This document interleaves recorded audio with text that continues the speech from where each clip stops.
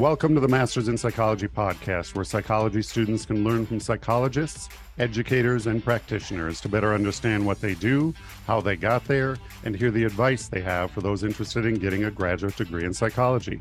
I'm your host, Brad Schumacher, and today we welcome Dr. Frank McAndrew to the show. Dr. McAndrew is a renowned social psychologist, speaker, and author. He is a Cornelia H. Dudley Professor of Psychology at Knox College in Galesburg, Illinois. His interests are broad and include evolutionary social psychology, environmental psychology, and the psychology of gossip. More recently, he has been studying creepiness and horror.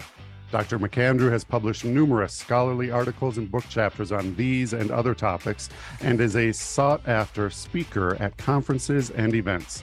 Today, we will learn more about his academic and professional journey, learn more about the power of gossip, and the psychology of creepiness. Dr. McAndrew, welcome to our podcast. Thank you, Brad. Very happy to be here.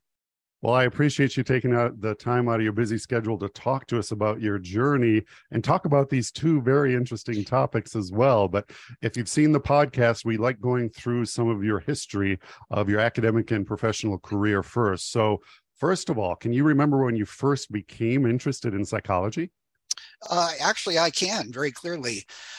When I started college, I was not at all interested in psychology because, like many people, I didn't really know what it was about. I thought it was about crazy people in therapy, and I knew I had zero interest in that. I had some vague notion I wanted to be some kind of a scientist, probably a biologist. So when I started college, I started out being a biology major and doing all the things you would do for that. And I stumbled into an introductory psych class the second semester of my freshman year, probably just because it happened to fit my schedule and I needed to find a course. And it just, wow. I had no idea that there was this discipline that did all this cool stuff. It was a science, but it was doing a lot of the things that I thought biologists did, running rats through mazes and seeing how the brain works. And so I got hooked in Introduction to Psychology. Well, you're not alone. A lot of our guests do talk about that one course that actually changed direction for them. And I see that you received your bachelor's degree from King's College in psychology. At what point did you know you wanted to focus on psychology as an undergraduate? Well, I think right after I took Introduction to Psychology, I continued to take biology classes, and I actually took an awful lot of English literature courses just because I liked reading the plays and novels and things you had to read for those courses. They were more interesting than textbooks. So I got a good, broad liberal arts kind of education, but psychology was the thing that I really loved the most. How did you end up at the University of Maine for your doctorate in experimental psychology? Well, I guess my personal story is a little embarrassing. I was so naive about things. And in my own defense, you need to remember the world was very different then. There was no internet. Mm-hmm. This was also before the time when colleges and universities were flooding your mailbox with brochures and come-ons. So the whole process of finding a college or a graduate school was very mysterious. You couldn't just go online and read websites. And as a working class kid, I really didn't understand about PhD. I didn't really even know what a PhD was, to tell you the truth. I decided to go to grad school for the simple reason that I really loved being a student. And I'd found out that if you went for a PhD, people paid you to go. So I was going to get paid for continuing to do something that I like to do.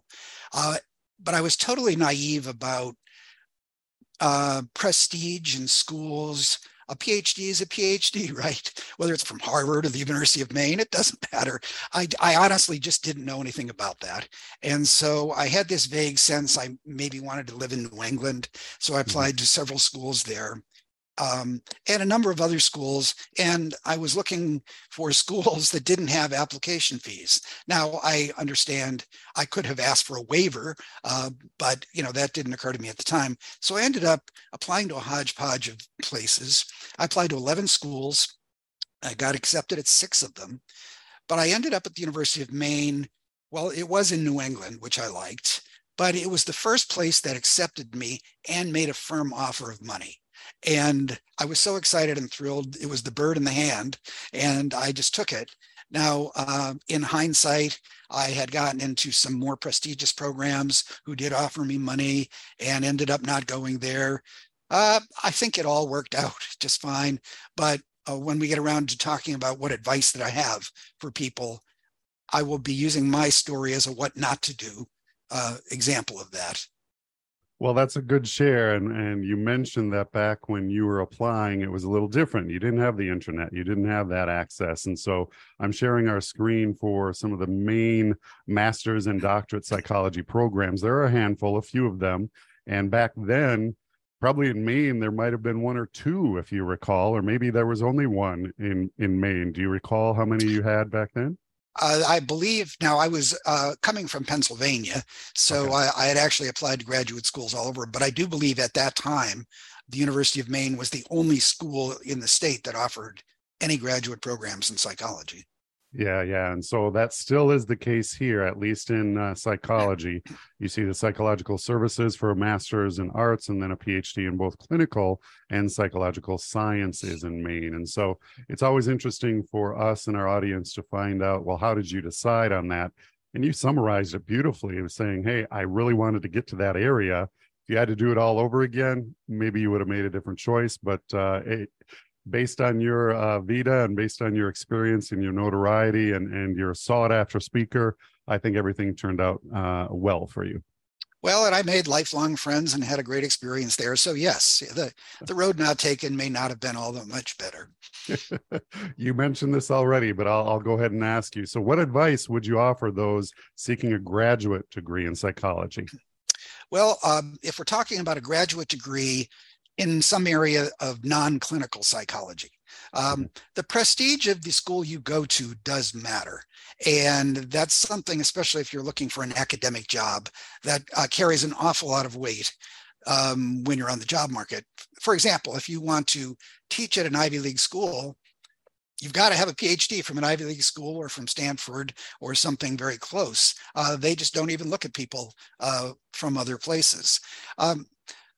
Another thing to keep in mind that I was not aware of, but I have many students who've gone on to graduate school and have talked to them about this.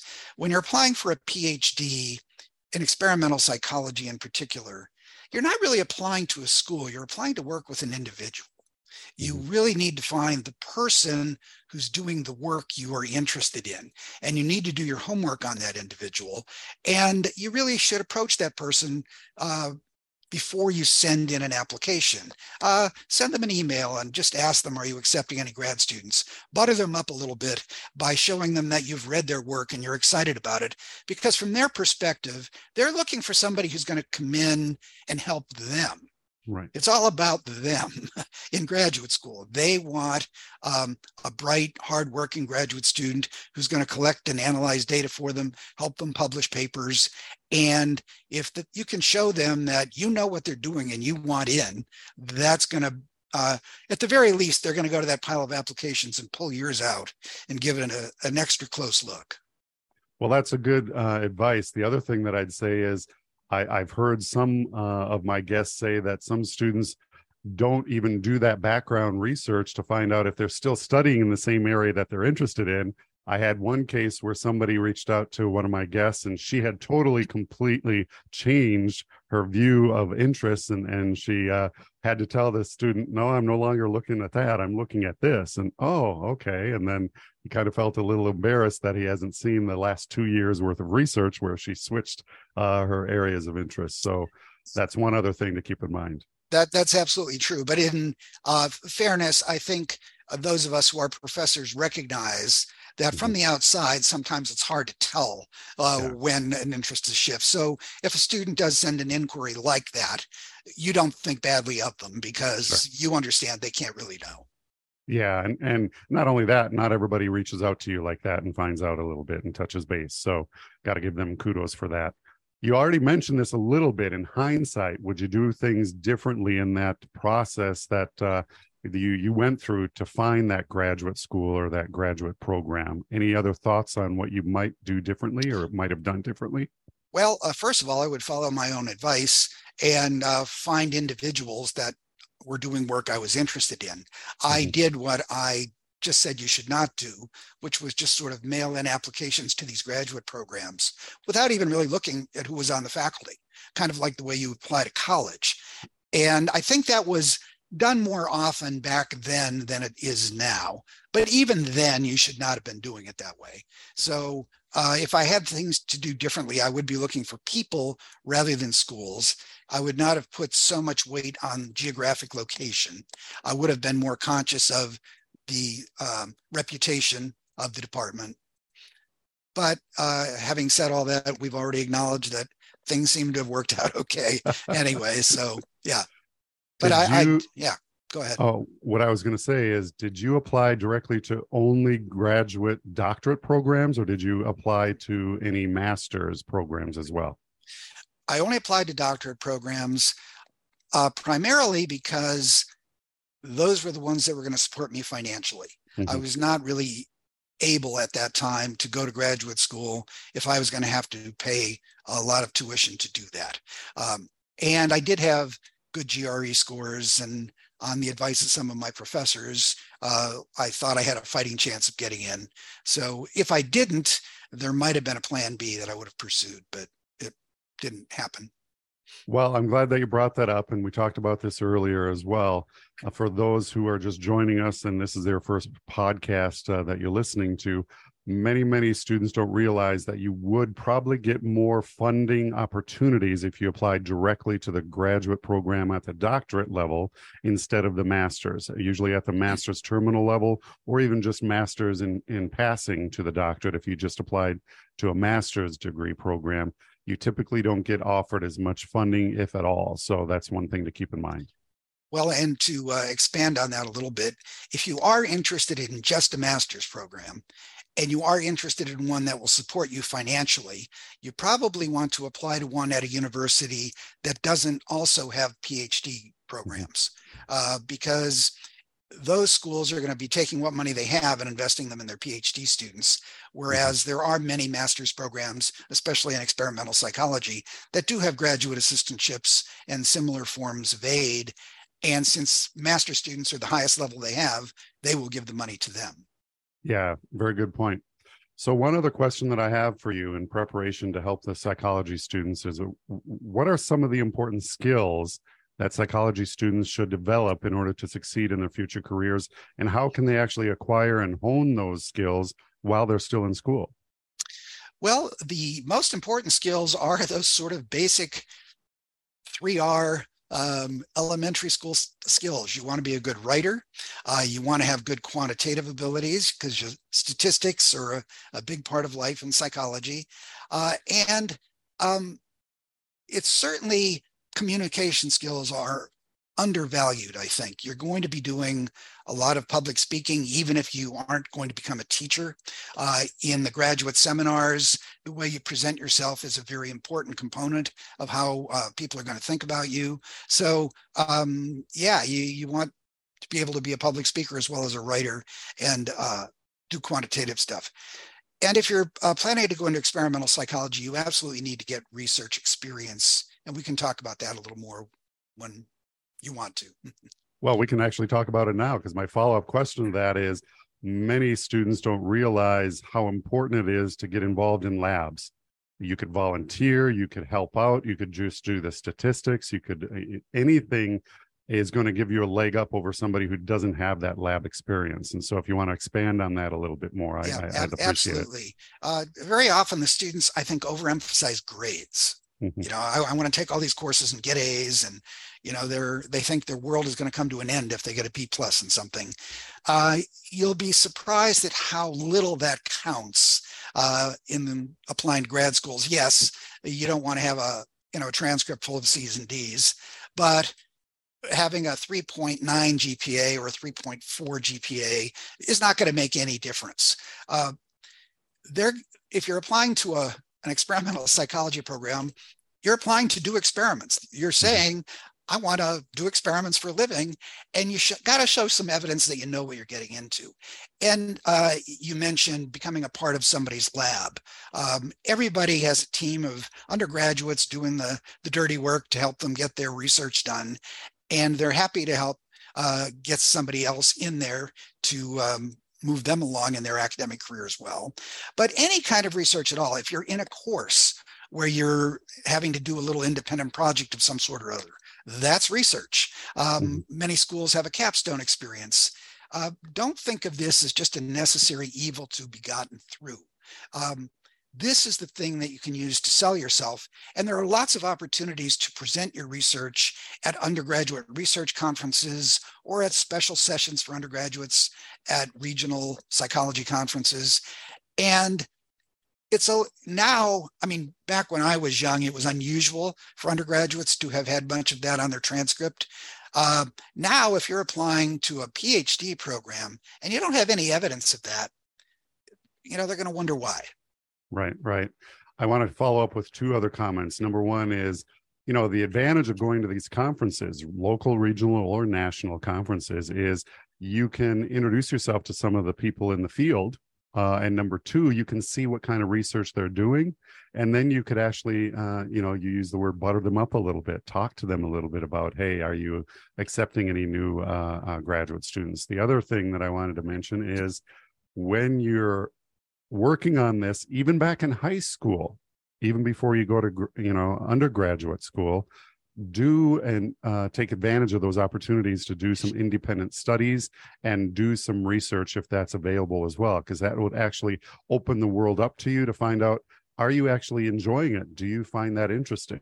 And if you don't, then that leads you down a different path. And so don't be afraid to go outside of your comfort zone and try it to find out if it's something for you. And it is scary. If you're a 19 or 20-year-old undergraduate student and your professor says, I want you to go to this conference and stand up in front of an audience of people and give a little talk. Right. If you're not absolutely required to do that as part of a course or something, so many students just say, well, thank you, but no. But it matters. And it is scary. But after you do it a few times, you start to get some confidence. And this is what you're going to be doing in graduate school. The sooner you get started on it, the better. Exactly.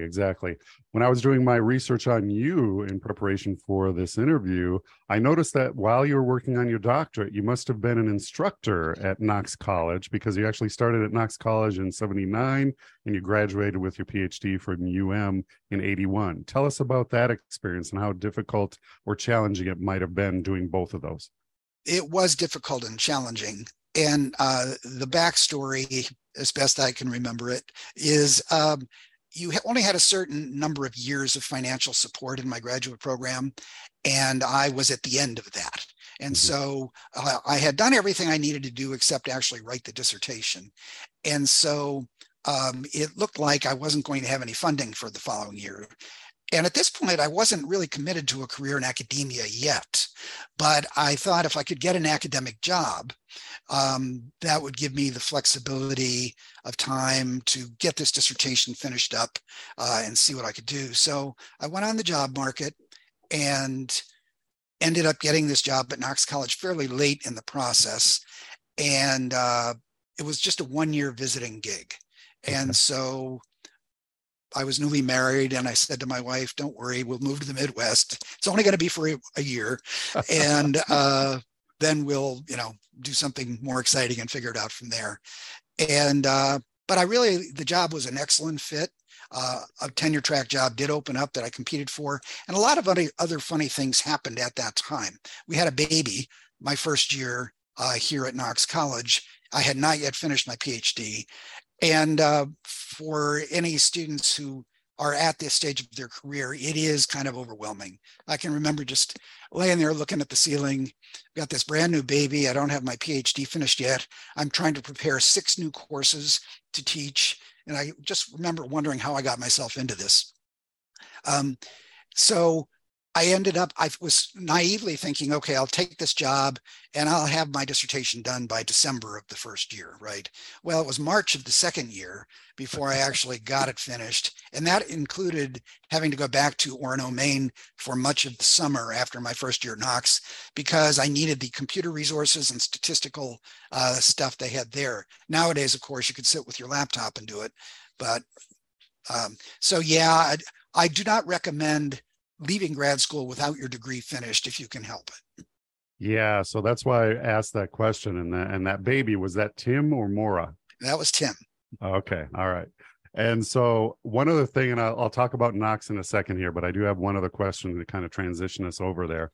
Some people, when they're going through their graduate career, they stay within academia, and then they receive their doctorate and then go right into, applying while they're doing that. Or others go into private practice, or some even go into the government.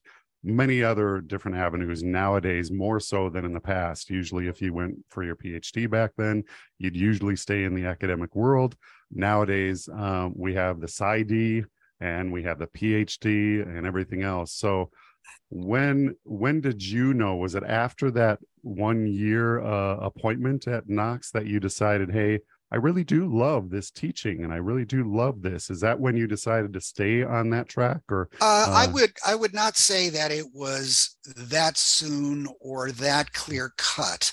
I think I agonized about this decision, do I stay in academia or not, for maybe a good 15 or 20 years after I started teaching. I did like the teaching and I did like the academic lifestyle.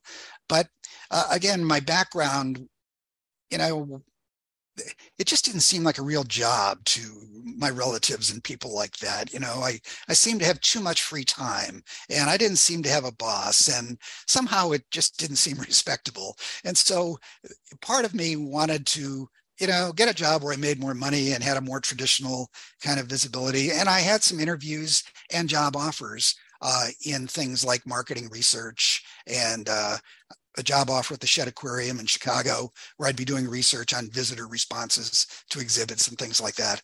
But at the end of the day, whenever these job offers came through, it always came down to, okay, I'll be wearing a suit and I'll get 2 weeks vacation and I'll be working on things that other people think are interesting rather than what I think is interesting. I had a good friend in grad school who finished his PhD and went into marketing research. And he called me one time and was just really kind of depressed about his job because his current project was for a paper company. And would it be better to sell toilet paper by emphasizing its softness or its absorbency? And this was the question that he had to answer. And he ended up going back into academia, by the way. So, yeah. So it took me a long time to kind of be at peace with the fact that, hey, I'm a professor and that's okay.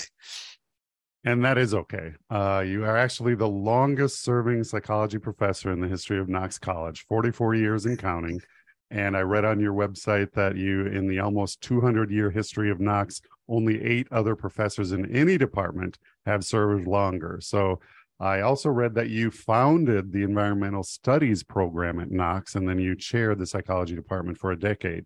So tell us, a little bit more. I know you went there for that 1 year, and then after that, did you decide, hey, did they offer you another year term, or tell me what happened after that initial year? Well, during that initial year, there was, let me back up a little bit. There had been a tenure track job there that I had originally applied for. It was now the summer just before the school year was ready to start, and they had failed to hire somebody. They had offered the job to 7 different people over time and been turned down by all of them. So when they brought me in, they had changed to just a 1-year visiting position because, in the words of the dean, who looked me right in the eye as she said it, we know we can't hire the best person at this point. By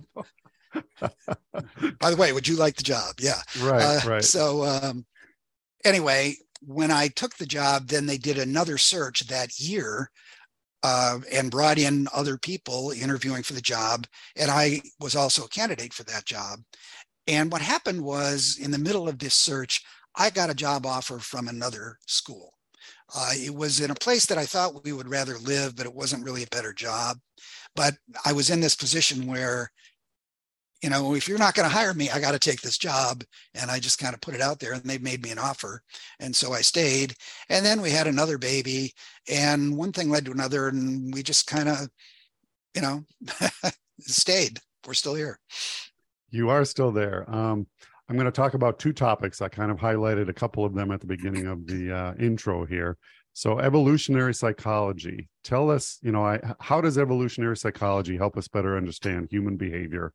And what are some of the common misconceptions about this field? Okay, well, it's kind of a big picture way of thinking about human beings in the same way we think about other species of animals. When we look at any species, we look at its typical patterns of behavior and how it organizes itself socially, and we look at its evolutionary history. The animal is the way it is because that's how it had to be successful. Uh, Mhm. Evolutionary psychologists think about humans the same way, the way we organize ourselves socially, why we remember some things better than others. Our brains are shaped, but through natural selection to retain some information more quickly and easily than others. And so basically, we are what we had to be in early prehistory to be successful. And things have changed too fast for our brains to catch up. So we're walking around in the 21st century with caveman brains, basically, which is the source of a lot of our trouble, I think. But it gives you a lens to look at almost any aspect of human nature through. Now, you asked, what are some of the misconceptions about it? It's Mhm. not a position or a perspective that certainly in the social sciences is very well accepted. People don't like it for a couple of different reasons. First of all, they don't like the idea that biology has anything to do with human behavior. It's okay to talk about dogs and cats and chimpanzees that way, but humans, we're different. Uh-huh. And so this whole evolutionary thing doesn't sound right. And they also think that if we find out that there's any sort of evolutionary or biological basis for something, that we're saying it's okay. So, for example, if we find out that it's natural for young males to behave violently, some people hear us saying it's okay for young males to behave violently. And nobody's saying that at all. The analogy I like to use is if we discover that a disease has some sort of genetic basis, we don't say, oh, well, it's got a genetic basis. Let's just let people die of it. No, we think we've learned something important that helps us deal with it. And so those are some of the misconceptions, I think. Well, in fact, you actually have a blog with Psychology Today called Out of the Ooze. And then I think I don't have it on the screen here, but something about thinking about it from a caveman's perspective or something like that. Navigating the 21st century with a Stone Age mind. Yeah, so that's exactly what we're doing. And when you was talking about the evolutionary psychology aspect of human beings, going through COVID, we're not even caught up with that and still studying the impacts of that. Now we have AI out there that is going to be impacting how we actually communicate and how we actually go about doing research. And I put that in quotes here because some teachers are having to figure out, should I allow my students to utilize that AI? And some of them are embracing it, but still giving some guidelines on, hey, this is good for you to kind of come up with different ideas or different perspectives, but there are tools out there for you as a teacher to test to see if somebody submits something in writing and they used AI. So any thoughts on that? Well, that's certainly something my colleagues are talking a lot about right now.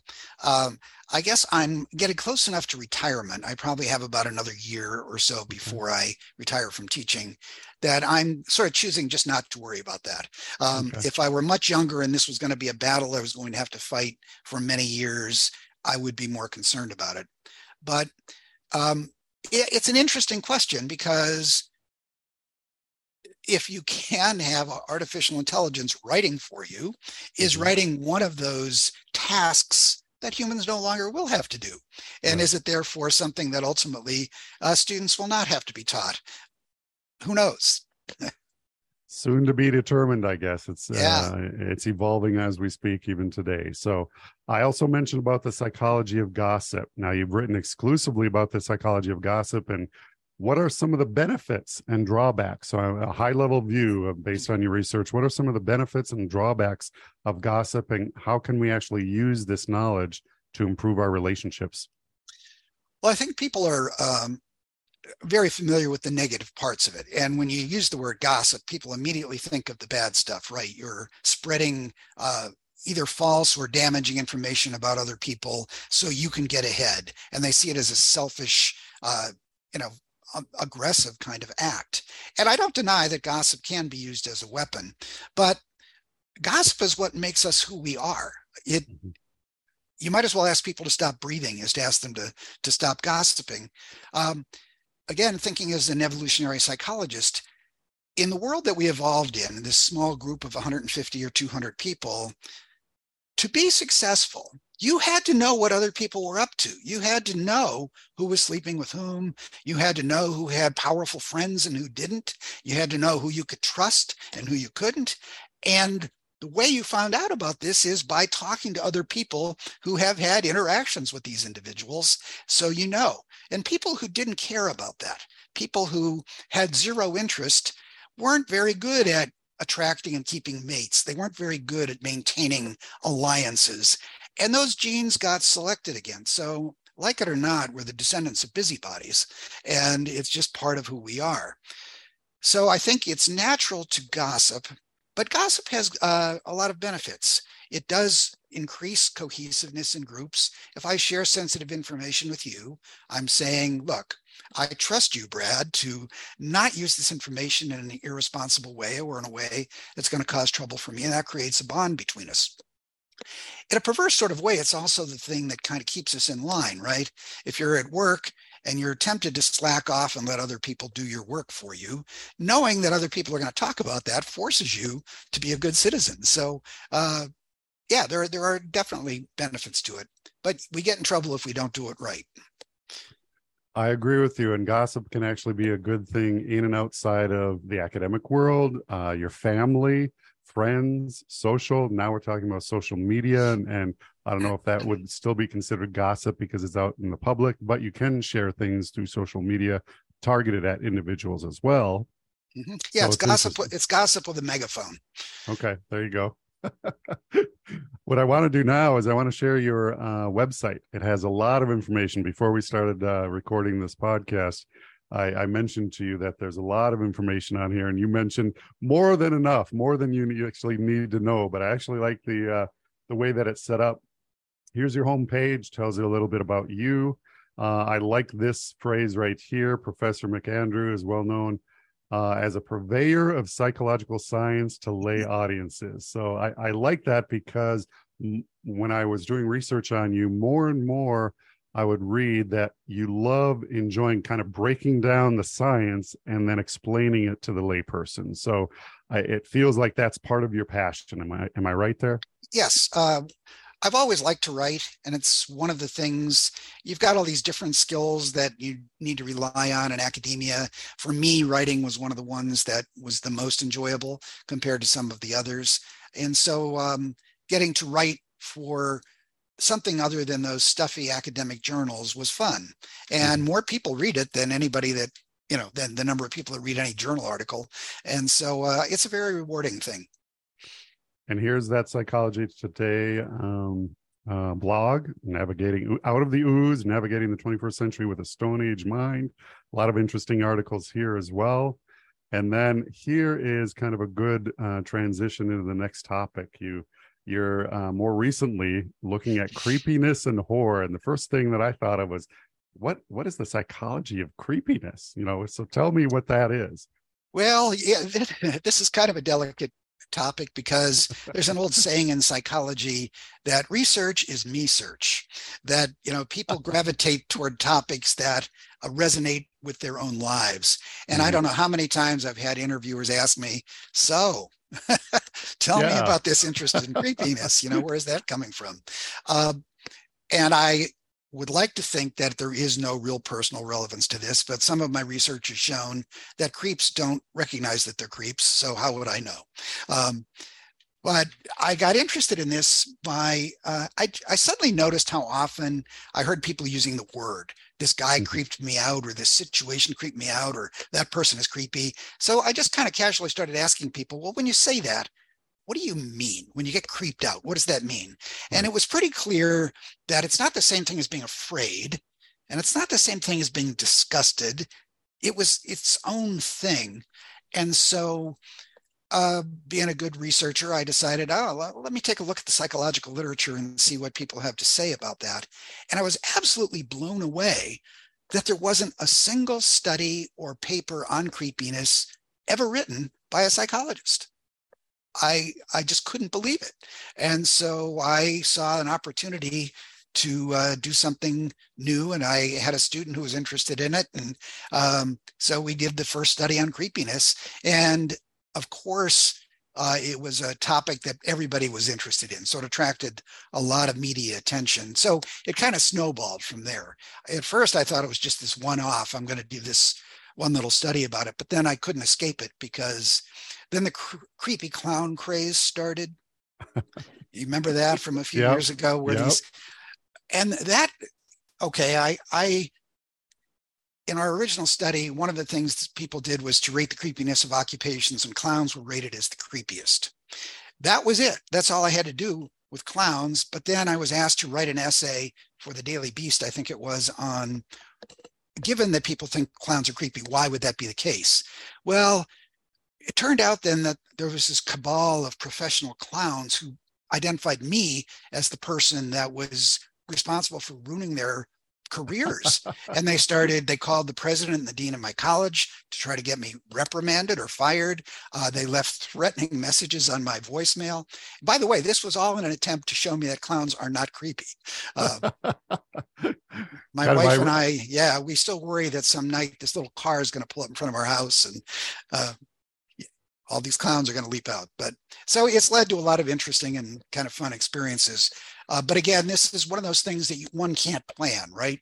I've always lurched from one little thing to another, and then whatever happens as a result of that kind of takes your life over for a while. Yeah, and so I'm sharing this page again. It should pop up here in a second, but I think you mentioned one of the, here's explorations in creepiness, tolerance for ambiguity and susceptibility to not just right experiences predicts the ease of getting creeped out. And so this was a paper that was actually presented at the meeting for Society for Personality and Social Psychology in San Francisco. But I also saw some other ones here where, why do people see ghosts while others do not? And some other ones, why people see ghosts down here, encounters with ghosts. And so I'll ask this, I'm not sure if you can answer based on, what you've seen so far. So what makes something creepy or someone creepy, and why do some people find certain things creepy and others do not? Well, let me start with the first question. Creepiness is all about uncertainty. If you're getting creeped out, you're kind of wallowing in discomfort because you can't decide whether there's something to worry about or be afraid of or not. You're interacting with a person who's just acting strangely. Their nonverbal communication is all wacky. They're steering the conversation in uncomfortable directions. And it could just be a harmless person who doesn't have very good social skills. And if you started screaming and running away from that person, that would be weird. But on the other hand, if it is somebody with more sinister intentions, you should scream and run away. So you're left kind of hyper vigilant, monitoring the situation to see if in fact there's something to worry about. Places do the same thing for us. You're in a place that's making you feel creeped out, but you don't really know that there's anything to be scared of there, but you are paying very close attention just in case there is. So this feeling of being creeped out is sort of this gray zone between being comfortable and being afraid. It's this period of trying to make a decision. And that's what it's all about. And some people are more prone to that. People in particular who are uncomfortable with uncertainty in general. Some people just like answers and they like to know how things are. And they're not very comfortable saying, oh, well, I don't know, but it doesn't matter. So if you're one of these people who really likes certainty, likes clarity, you're going to be creeped out more quickly and more intensely than somebody who's more comfortable with just kind of saying, well, who knows? I should share this one as well. You have some YouTube videos, and it should pop up here in a second, but one of these is the psychology of creepiness. So for those of you who are interested in this area, we'll add this once we go live on the website. So you'll have this there. And then you also have some other ones on here. This is the research settings, and then some other videos on your YouTube channel here as well. So wow, you've really done your homework. Those videos on the YouTube channel were actually class lectures from the COVID era where we had to teach remotely. That's why they exist. Okay, I kind of figured that because of the year that it listed there, 2020. So the other thing that I wanted to share is if you wanted to find out a little bit more about Dr. McAndrew, he does have an about page on here at Knox College. Nice summary of what his general interests are. And then here's that link to go to that Out of the Ooze blog on Psychology Today magazine. And then a little bit more about his teaching interests and his curriculum vitae. And then obviously you've made many different appearances and been on many different shows. I like looking at the grants and everything because a lot of people don't realize when you are teaching at the doctoral level, depending on the level research institution, level 1, 2, or 3 research institution, you're almost required to do more and more research. And how do you fund that? Sometimes you have to go outside of the funding that you have available within your college or university as well. So I just wanted to highlight these. And of course, you have some social media accounts, and we'll add those on your page when we go live as well. I like this. Is this? That's my granddaughter. Yeah. There you go. There you go. So we'll share all of these things as well. Dr. McAndrew, what do you love most about your job? Well, I think what I've loved the most is the flexibility it gives me. I can pursue anything I'm interested in. I got to be the wrestling coach here for a long period of time, which is sort of an avocation of mine. I have close, intimate relationships with students. Many of my best friends in the world are people who were former students of mine that 25 years later we're still in touch. So it's, the whole package. There isn't one little thing that in particular I love the most. It just clicked from the beginning. One thing I should mention, I didn't mention at the beginning here, is when you received your doctorate in experimental psychology at University of Maine, at Orono, Maine, you also did some graduate work in zoology. And so tell us, why zoology? Was that just an interest and you decided, hey, there are some classes here that I really want to take, and tell us a little bit of background on why zoology? Well, my original story about going off to college, being interested in biology, when I got sucked into psychology, I didn't suddenly stop being completely interested in biology as well. I was still interested in biology, and in particular animals and animal behavior. And when I got to graduate school, I wanted to take some courses in animal behavior, which I did. And then as a result of that, I got connected with a behavioral genetics lab in the zoology department and started doing some research there with fruit flies, of all things, and got a publication out of that. And so this background in animal behavior sort of became a secondary teaching area for me. And I did teach animal behavior for quite a while when I first came to Knox. So yeah, it was just interest more than anything else. I also saw on your about page, on your personal page, that you've been lucky enough to have experienced the animals of South Africa and Tanzania in the wild. And then there's a moving animation of an elephant. And if you click on it, you get to see the pictures of an elephant attacking your car. That must have been exciting and scary at the same time. Well, yeah, it was one of those things that it wasn't until it was over that I noticed my heart leaping out of my chest. But yeah, it was, the whole thing was over in a very short period of time. But I was taking pictures because if it was going to get me, I wanted there to be a record of what had happened. Proof. You wanted proof of it. So yeah, who the perpetrator was. Right.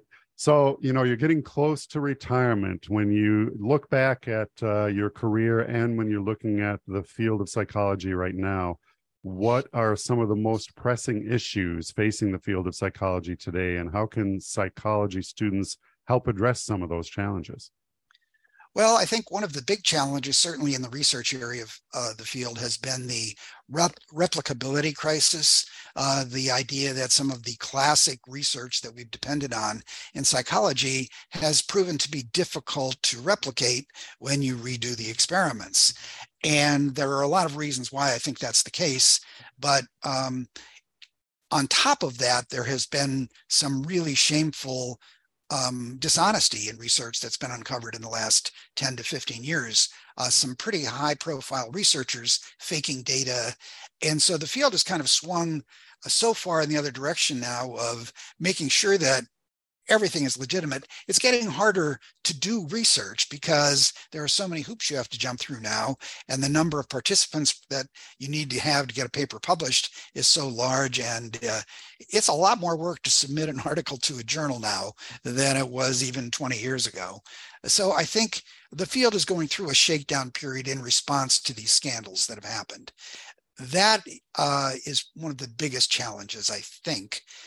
Now, for a new person coming out of grad school, I don't think there's a lot they can do about that, except, try to manage their own career while that's happening. Kind of know the rules of the game, basically, when they get out there. So near the end of most of our podcasts, I like asking some fun questions. So one fun question that I usually start off with is, tell me something unique about yourself. I've already identified a few of them, but tell me something unique about yourself. That's a tough one because I don't know that there is much unique about me. I'm a fairly ordinary guy. In academia, I think my background as a wrestler and a wrestling coach kind of stands out because that's not the typical thing you see professors involved with. But yeah, I'd have to say I'm pretty ununique. Well, I'd argue against that, Dr. McAndrew. If you combine all these things, being attacked by an elephant, you actually were born on a U.S. military base in Germany, and you grew up in an anthracite coal region of northeastern Pennsylvania. You actually live now in Maine and reside in a prairie in Western Illinois in a house that's approximately 120 years old. Not a lot of people can say that they live in a house that's over 100 years old. So that's unique as well. If you look back at some of your favorite terms, principles, or theories, what is your favorite term, principle, or theory, and why? Well, I have to say, I kind of like the crazy bastard hypothesis, just for the name of it. The short version of the crazy bastard hypothesis is when you see people behaving in an extremely reckless way without any regard for their own safety, you wonder what that's all about and how that could ever be an adaptive thing to do.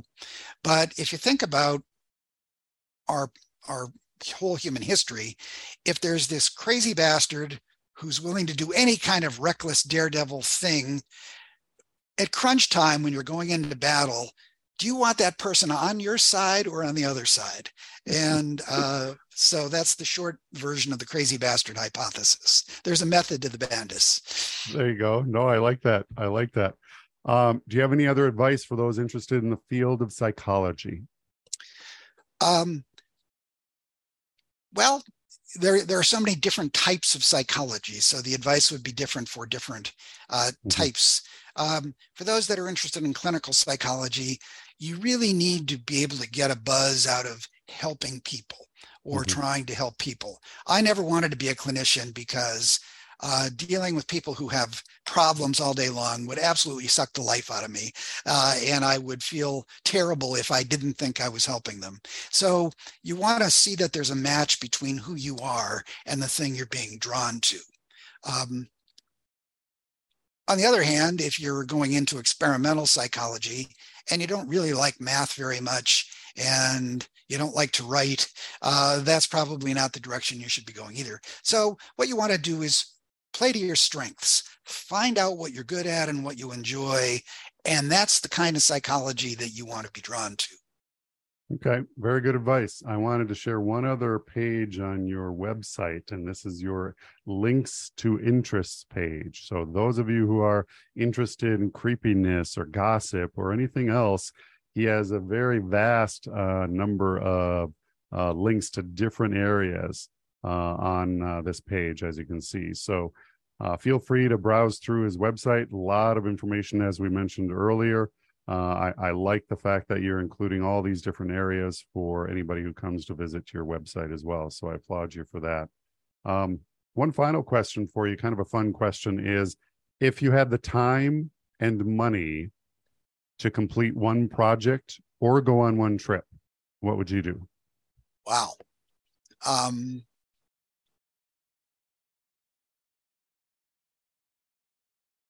I guess I would kind of like to go to Antarctica. Okay. Just because hardly anybody has been there. And it's so different than any other place in the world that one could visit.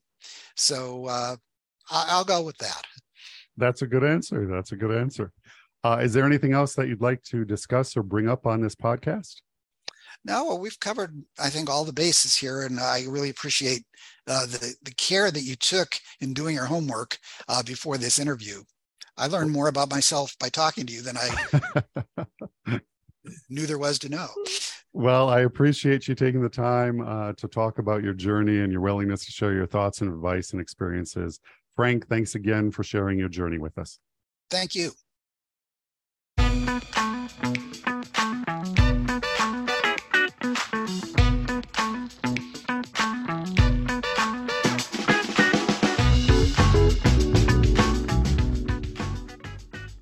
Thanks for listening to the Masters in Psychology podcast. If you want to learn more about our guest or listen to other podcasts, you can visit our website, mastersinpsychology.com, where you can search through all of the schools in the United States that offer advanced degrees in psychology.